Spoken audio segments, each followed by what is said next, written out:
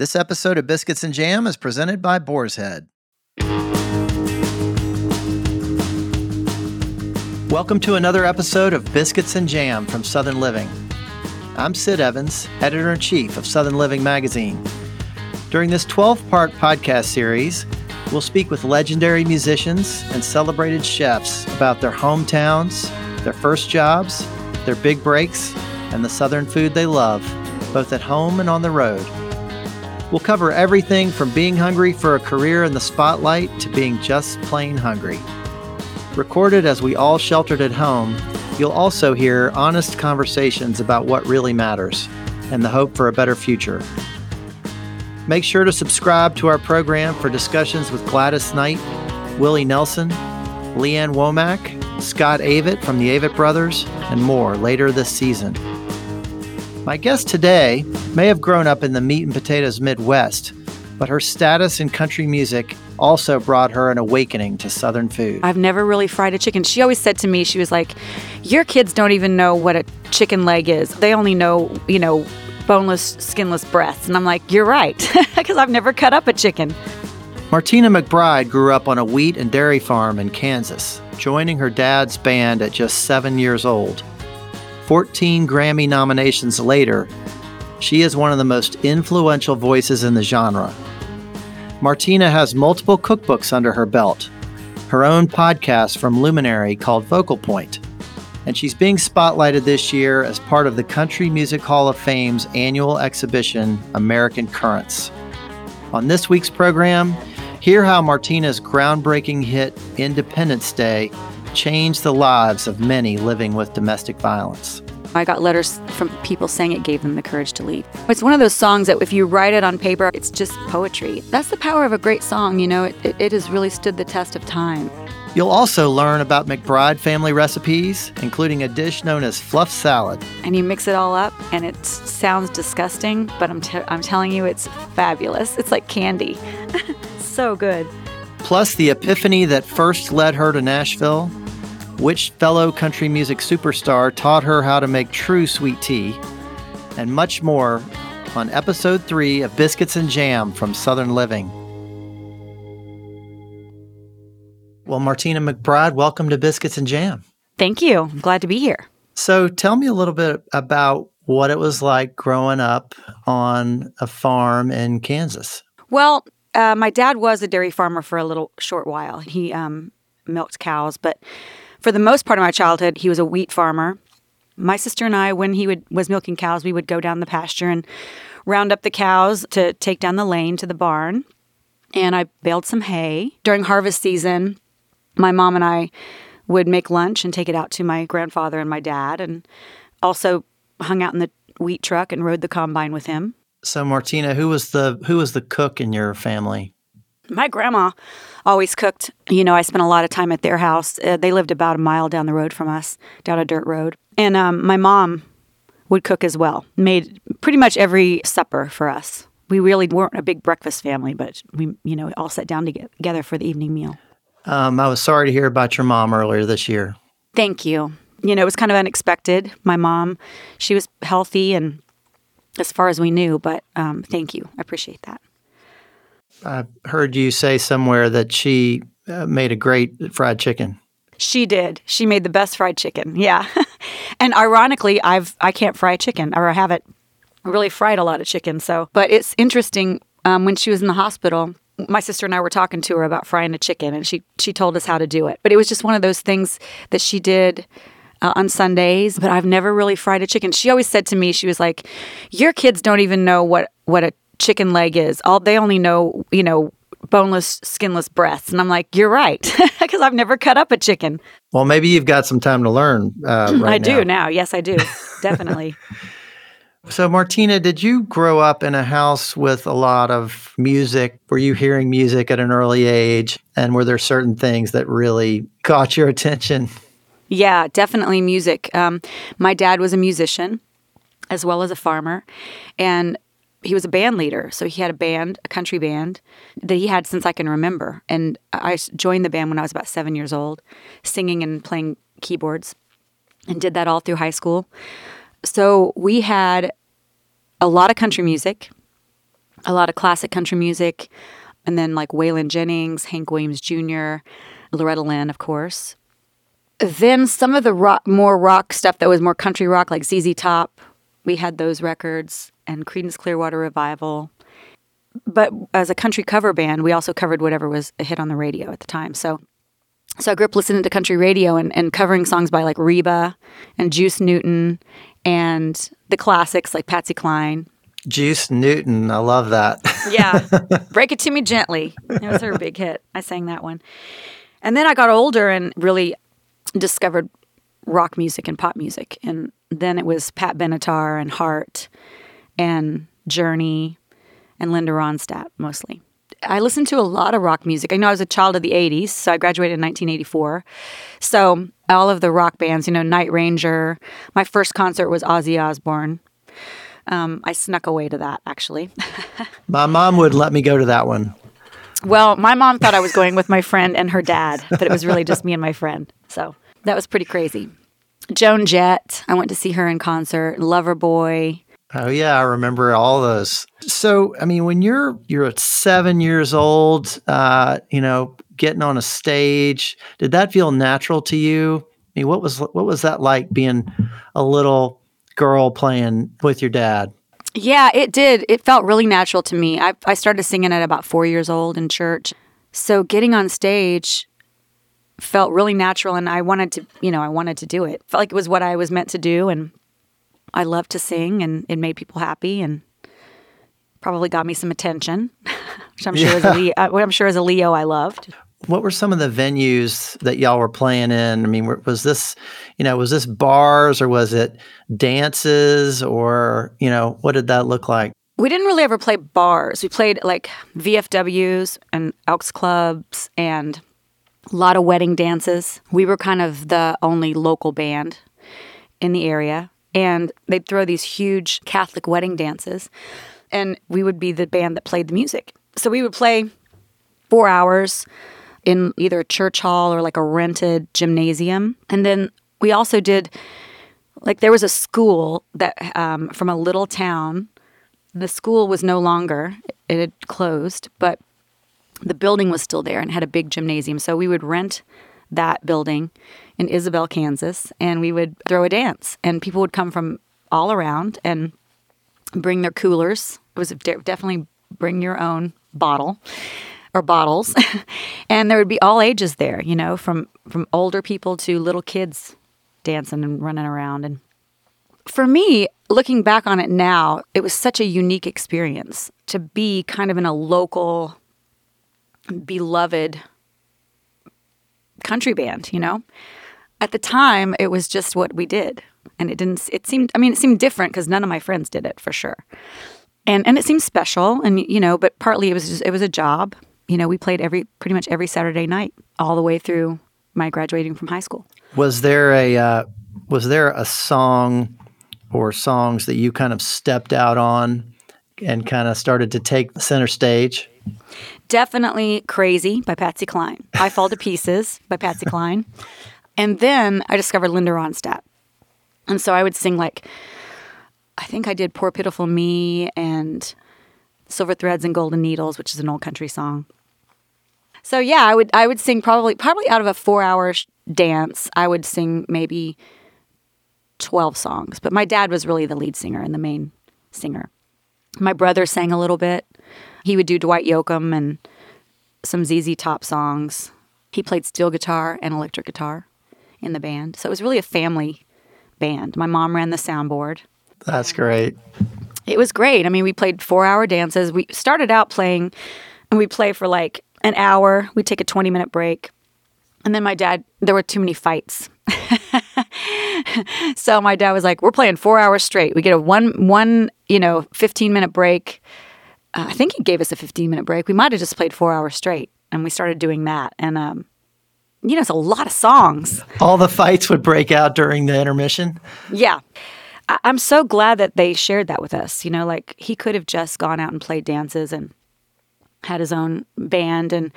But to include his children in that was such a generous thing to do. I mean, even though I mean, people might think, as kids, we did see people having fights and we were places where people were drinking and, but it never felt unsafe. It was just so colorful, It's such a colorful experience looking back. Of course, there were no guns in that area. No, there was nothing like that. It was just, two buddies had a little too much to drink and they'd just, throw a punch.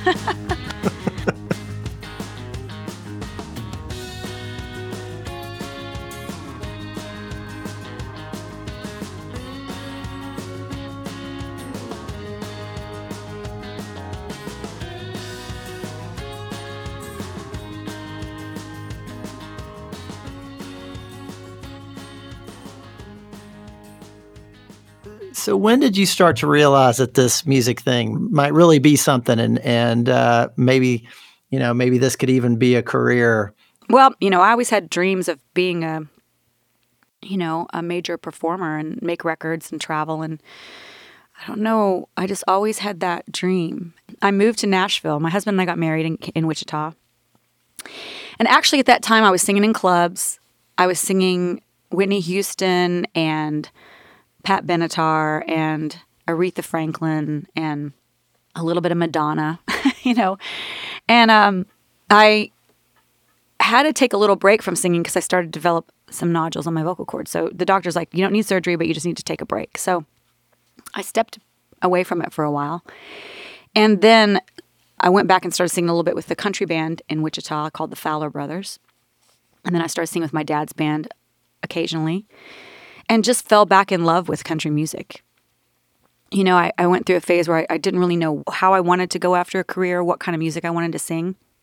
But I fell in love with country music again and literally was on stage with my dad and had this epiphany. I was like, I want to move to Nashville and I want to be a country singer, which is what I grew up doing. And so I told my husband, I'm like, I want to move to Nashville. And he moved his business here and he had a concert sound company. He ran sound for local concerts and did a little bit of touring, providing the sound system.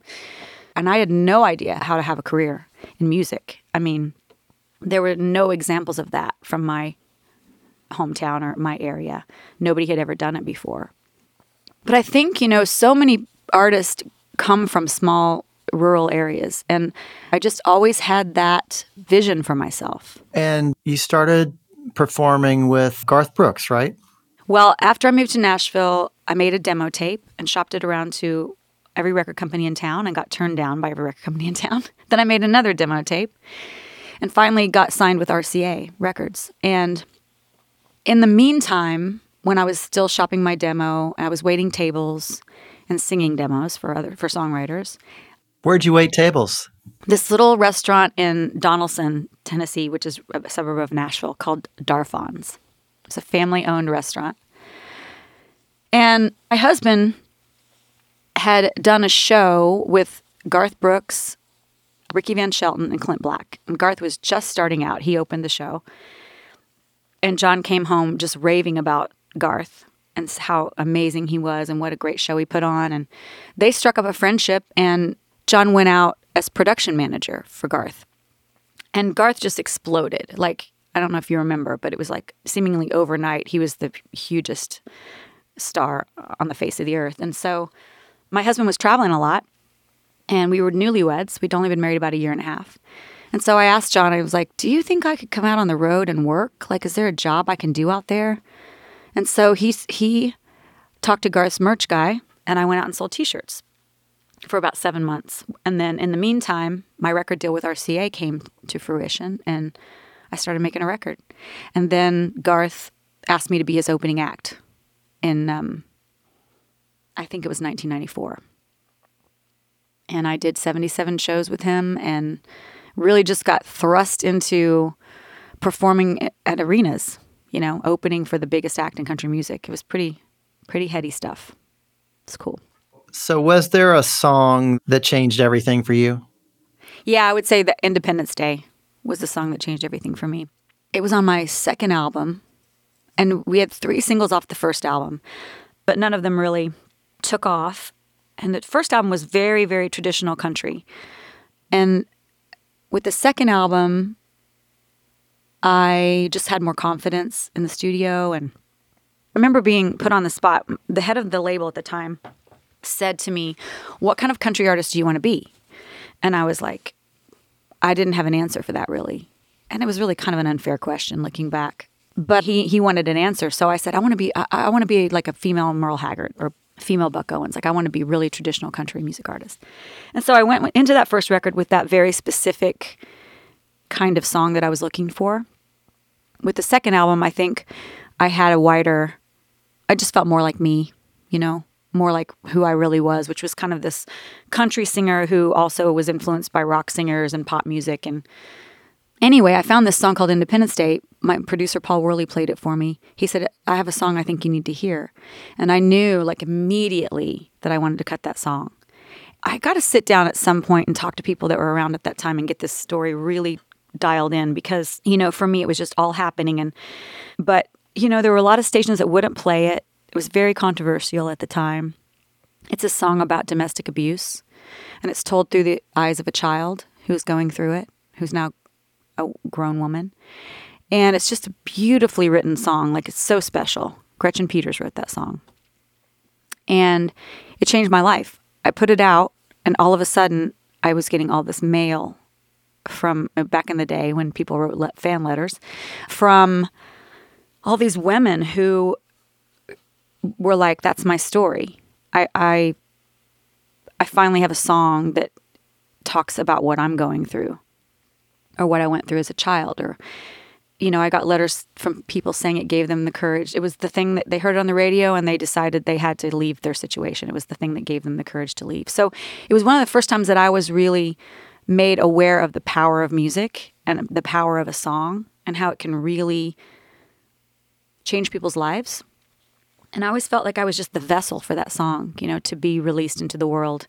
It wasn't really anything I did. It was the power of a song, and it awakened in me this desire to do something to make a difference about domestic violence. And so, growing up like I did, nobody ever talked about domestic violence. I don't even know that I was that aware of it until I maybe recorded that song. And then I started seeing, just being made aware of the vastness of the issue and had all this compassion and anger for what women and children go through. And so then I got involved in some organizations, the National Network to End Domestic Violence, Child Help USA. And so that song changed my career. It's still, I think, to this day, I would say it's my career song, but it also changed me as a person. Well, she lit up the sky that 4th of July. By the time that the firemen come, they just put out the flames and took down some names and sent me to the county home. Now I ain't saying it's right or it's wrong, but maybe it's the only way. Talk about your revolution. It's Independence Day. And it's like, it's one of those songs that if you write it on paper, I've written out the lyrics many times for charity auctions and whatnot. And every time I write it out and I read it, it's just poetry. It's like one of those songs that was just so special. Stay tuned for more with Martina McBride after the break.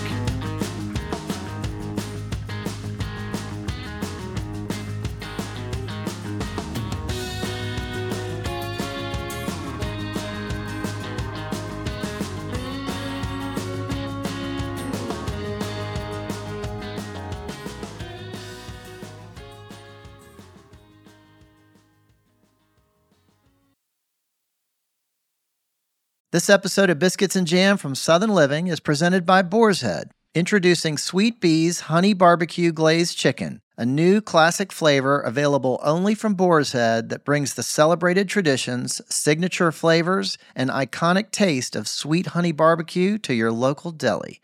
Inspired by famous barbecue joints and the aficionados who know the reward is worth the wait, comes an authentic experience that can only be from Boar's Head. Made with premium ingredients, this slow-roasted chicken is delightfully sweet with notes of honey and perfectly balanced with savory hints of hickory smoke. Honey drizzled and barbecue sizzled.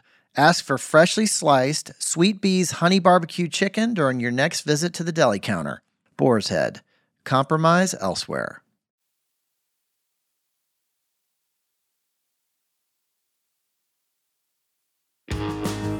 Welcome back to Biscuits and Jam from Southern Living. I'm Sid Evans, and we're talking with Martina McBride, who told me about her awakening to Southern food when she moved to Nashville near the end of the 1980s. When I moved here, I was still cooking very, like chicken fried steak, which sounds like a Southern food. I guess that is a Southern food. But Sure, yeah. I was, I'm trying to think about how I got introduced more and more to Southern food. I mean, one of the people that is such a great Southern cook is Faith Hill. So we became friends, and she would make these big Southern meals, and she also taught me how to make sweet tea. When I was growing up, we had iced tea with every meal, but it was instant tea, and we just put a couple of tablespoons of sugar in each glass. Right? We just sweetened our own tea. And of course, it would just be at the bottom of the glass. Like, it would not dissolve or anything. It was just... And so I moved here, and I went over to her house, and she made sweet tea, and I was like, oh my God, this is so delicious. And she taught me how to make sweet tea for real, like the Southern sweet tea. Now, did you grow up a barbecue fan? I mean, Kansas is known for its barbecue. We really didn't have a lot of barbecue. Another thing that I realized from my childhood is that we never ate out. So it's different from my kids. Like, we don't eat out a lot, but they have access to restaurants. And we didn't. I mean, eating out was a way special occasion, or we would go to Wichita for, like, once a month. We would go to the big city for a doctor's appointment or something. So you get to Nashville, and you're this, emerging artist, and you're on the road all the time, I'm guessing. I mean, you were touring with Garth. When did you start to develop this interest in food? I mean, was some of that a result of you being on the road and trying lots of different things? I think it was just, always an innate thing with me. I always loved to cook, and I loved to have people over and make meals. And then I think after I, had kids, I got married and had kids, and I'd cook we would eat dinner together as a family, like my husband and I grew up doing. And for the first few years, I made sure my tour bus had a little cooktop, because sometimes catering can be a crapshoot. You don't really ever know what you're going to get, especially when you're an artist that's starting out and can't afford to carry catering. And then a few years ago, the manager I had at the time suggested that I write a cookbook. And I was like, I can do that? You think I can? I mean, I didn't ever. And he said, yeah, let's try to get you a book deal. And so I wrote this book called Around the Table. And, coming up with the recipes and testing all the recipes and really sparked even another level of interest in cooking and entertaining and learning about it. So back in Kansas, when you're growing up, were holidays a really big thing? Did y'all have big gatherings and kind of big meals, or what did that look like for you guys? Yeah, we would always have, at my grandma's house, she would make I think she'd make a big ham and dressing and mashed potatoes and gravy. And, she made frozen corn, which was I loved that so much. Like, the first time I tasted frozen corn instead of canned corn, I was like, what is happening? This is so delicious. So she made frozen corn and rolls and cranberry sauce. So yeah, she'd spend all day cooking for Christmas and Thanksgiving. So you love to entertain. I mean, what does gathering look like at your house? What do the holidays look like at the McBride house? Well, the holidays, like Christmas is just family, but I usually have a big, like an open house, holiday open house party or a cocktail party. And we haven't done it for a couple of years, but we used to have one almost every year, and we have like 75, 100 people come and go. I've done it where I've cooked all the food and made all the drinks, and then I've also done it where I've catered it, and I really enjoy the cooking it myself more. And I don't know, usually I just have, like, we have a big Super Bowl party every year at my house, and so we have, your basic Super Bowl food. My husband makes this thing with, it's so unhealthy, but it is so delicious. In the best way. It's like Velveeta cheese and sausage and rotel. And he cooks it up in a huge crock pot, and it's like amazing. It sounds like a good Southern Living recipe. Yeah, so good. Yeah, so, we probably have, 40, 50 people for a Super Bowl. But then I also like just having smaller groups over and, making some kind of simple dinner. I've also learned over the years about entertaining that it doesn't have to be elaborate. Like when I first started entertaining, I would have like 3-course dinner parties or 4-course dinner parties with everything plated, and I would do it all myself. And I enjoyed that, but then I started thinking, it's okay just to make up a big pot of soup and have a loaf of crusty bread and something good to drink, and just it doesn't have to be so over the top all the time. And that's fun too. Do you have some signature dishes that you love to make? I make a gumbo. I make a chicken and sausage gumbo that my family loves, and I kind of keep it for special occasions. I love the fact that there are memories around food, and so I try to keep a couple of things that I just make for special occasions so that my family associates, holidays and birthdays and things with that food. And gumbo is one of those. My mom's pot roast is another one. So that's what we usually have for holidays. I've made a turkey, of course, but my family isn't a big fan of turkey. So I usually make a big pot roast, mashed potatoes and gravy, this thing called a fluff salad, which is a family recipe. What is that? What is a fluff salad? Oh, okay, here we go. I was making fun of John's dip. It's a salad. I don't know why it's called a salad, because what it is a jar of Kraft pimento cheese spread. And I have never tasted it on its own, but it's the basis for this recipe. So you take a jar of the pimento cheese spread, you take a half a bag of miniature marshmallows, a carton of Cool Whip, and some pineapple tidbits. And you mix it all up, and it sounds disgusting, but I'm telling you, it's fabulous. It's like candy. So good. The key is to mix it really, really, really well, and then let it set up in the refrigerator. So it's best to make it the night before. But anyway, I always make that, and rolls, and usually pumpkin pie. Sounds pretty good. The fluff salad, we may have to get that recipe from you. Oh, yeah. I actually ended up putting it in my second book, Martina's Kitchen Mix, because I didn't put it in the first book because I just, it was one of those things that everybody always says, that sounds terrible until they try it. But then our mutual friend, Catherine Cobb, said, you should put a feature in the book called Don't Knock It Till You Try It. And so it's in there. So it's in one of those little parts of the book. All right, I'm going to look it up.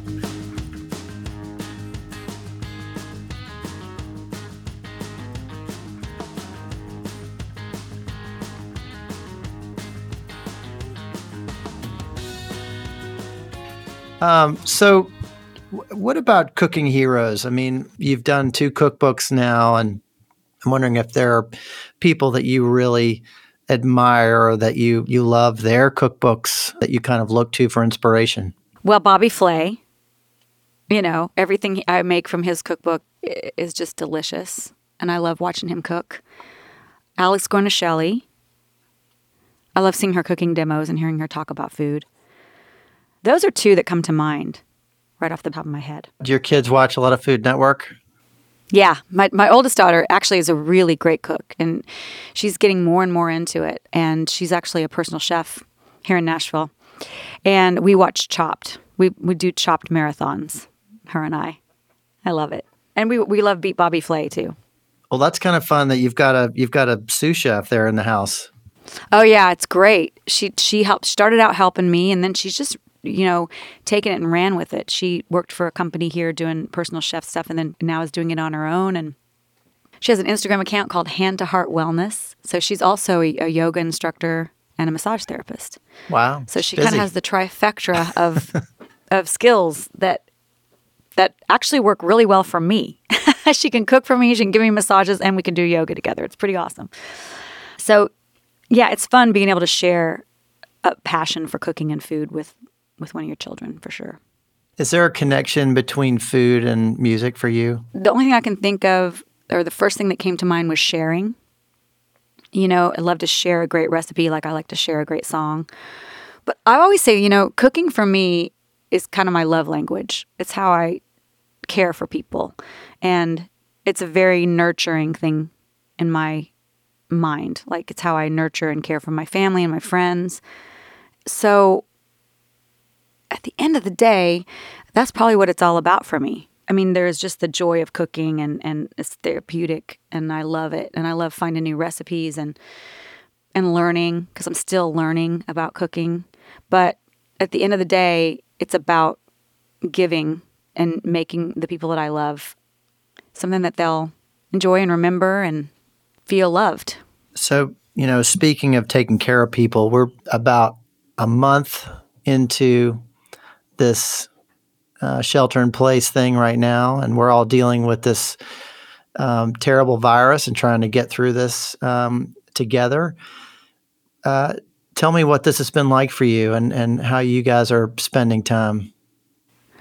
Well, I just did the math the other day, and I haven't been out of my house to go anywhere really since like the 23rd of March. And luckily, you know, we have a 14-year-old daughter who's with us, obviously. She lives at home, and I'm getting to the fact that my oldest daughter doesn't live at home. She's 25, but she lives about a mile away from us. And so she's just been going from her house to our house. And she also is the one that goes to the grocery store for me. So we're all taking it very seriously, you know. My husband's going a little stir crazy. It's actually not that much different from how I live. I'm kind of a homebody. I don't spend a lot of time going out, or I could stay at home for days and days and days. Obviously, I have. But John, it's harder on him. He's very much a people person. So he bought a lawnmower, and that's the only thing keeping him sane, is mowing the lawn. And we have a really good-looking lawn right now, I must say. He spent a lot of time on the lawnmower. But, you know, it's interesting how quickly you adapt. Yes, it is. Because I just said to you off the air that my daughter was texting me because she was at the grocery store, and I said to you, you know, she's our designated grocery shopper. And it didn't even feel weird to say that. Whereas like a month ago, I was like, wait a minute, we have to like, only one person from the family should be doing the grocery shopping. And it's like you just kind of adapt. And I think the hardest thing about this for most people, I think, is not even the fear of getting the virus. It's more the uncertainty of how long is this going to last? What is our life going to look like after? When is after coming? You know, like when is that going to be? And so it's, you just have to kind of let that go.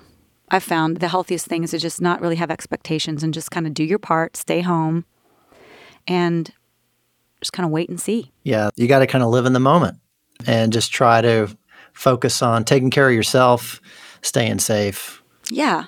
And I think in a way, you know, it's a blessing in a way. I mean, obviously, we are healthy. I mean, if anybody who has the virus or has, I mean, it's devastating. But you know, for those people who are staying home and are healthy, it's like you get some time, you know, to focus inward a little bit and to do those things that you don't ever think you have time to do, and read and pray and meditate. And I'm doing a lot of cooking, and I'm also on my third puzzle.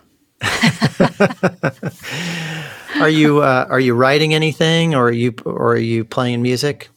Yeah, I mean, we play a lot of music. We have a vinyl record player that we listen to a lot of music on. I'm not writing at the moment, other than journaling, but we own a studio, Blackbird Studio, and it's closed now for the moment. So there's nobody. That's where I am doing this podcast from. There's nobody here. So I had to do a song. There's a show called Songland on NBC that I was on. You have to choose a song, and then you have to record it. And so even during this crazy time, I mean, I've been lucky that I have a producer who can play all the instruments. So he did the track, and then I can come down to the studio, which is just me and my engineer here, and we stay 6 feet apart from each other. And I've been able to record that song remotely from, you know, I've not been in the same room with my producer. So I think, you know, at first I was also in this weird headspace, and kind of still am, where I didn't want to be bothered. I'm kind of like, I was in between to wanting to do something and not wanting to do anything. You know what I mean? I just wanted to, it took a lot of energy for me emotionally and mentally to take care of my family, to make sure everybody was safe, to wipe everything down, to figure out a meal plan because we're not eating out, to like really, really focus on all of that stuff. And I had to do this song and I was like, I'm not in the mood. I'm just not, I don't have the headspace to create. And then I got in here and started singing and I was like, you know, I realized how much I needed a creative outlet, especially during this time. Well, Martina, when we get on the other side of all this, what are you looking forward to the most? I think touring. You know, our touring has been upended, so we've rescheduled dates for the fall. So that's another wait and see situation. But yeah, I miss being on stage. I miss touring with my road family. A lot of my guys, band and crew, have been with me some over 20 years. So I miss the camaraderie of that. I miss getting on a tour bus and seeing different parts of the country. I miss engaging with the fans. So I think that's the thing it's probably the thing that has been the biggest change for me and the thing I look forward to most. Well, we're looking forward to it too. Thank you. So, Martina McBride, thanks for being on Biscuits and Jam. My pleasure. Thanks for having me. Thanks for listening to my conversation with Martina McBride. Her latest single, Girls Like Me, featured on the NBC program Songland, is available wherever you get digital music. And you can visit martinamcbride.com for news, updates, and more. Southern Living is based in Birmingham, Alabama, and this podcast was produced and edited in Nashville, Tennessee. If you like what you hear, please consider leaving us a review on Apple Podcasts or telling your friends about the program. You can find us online at southernliving.com, as well as on Facebook, Twitter, and Instagram. Biscuits and Jam is produced by Heather Morgan Schott, Chrissy Tiglius, and me, Sid Evans, for Southern Living. Thanks also to Ann Kane, Jim Hankey, Eliza Lambert, and Rachel King at Pod People. I hope you'll tune in next week for more Biscuits and Jam.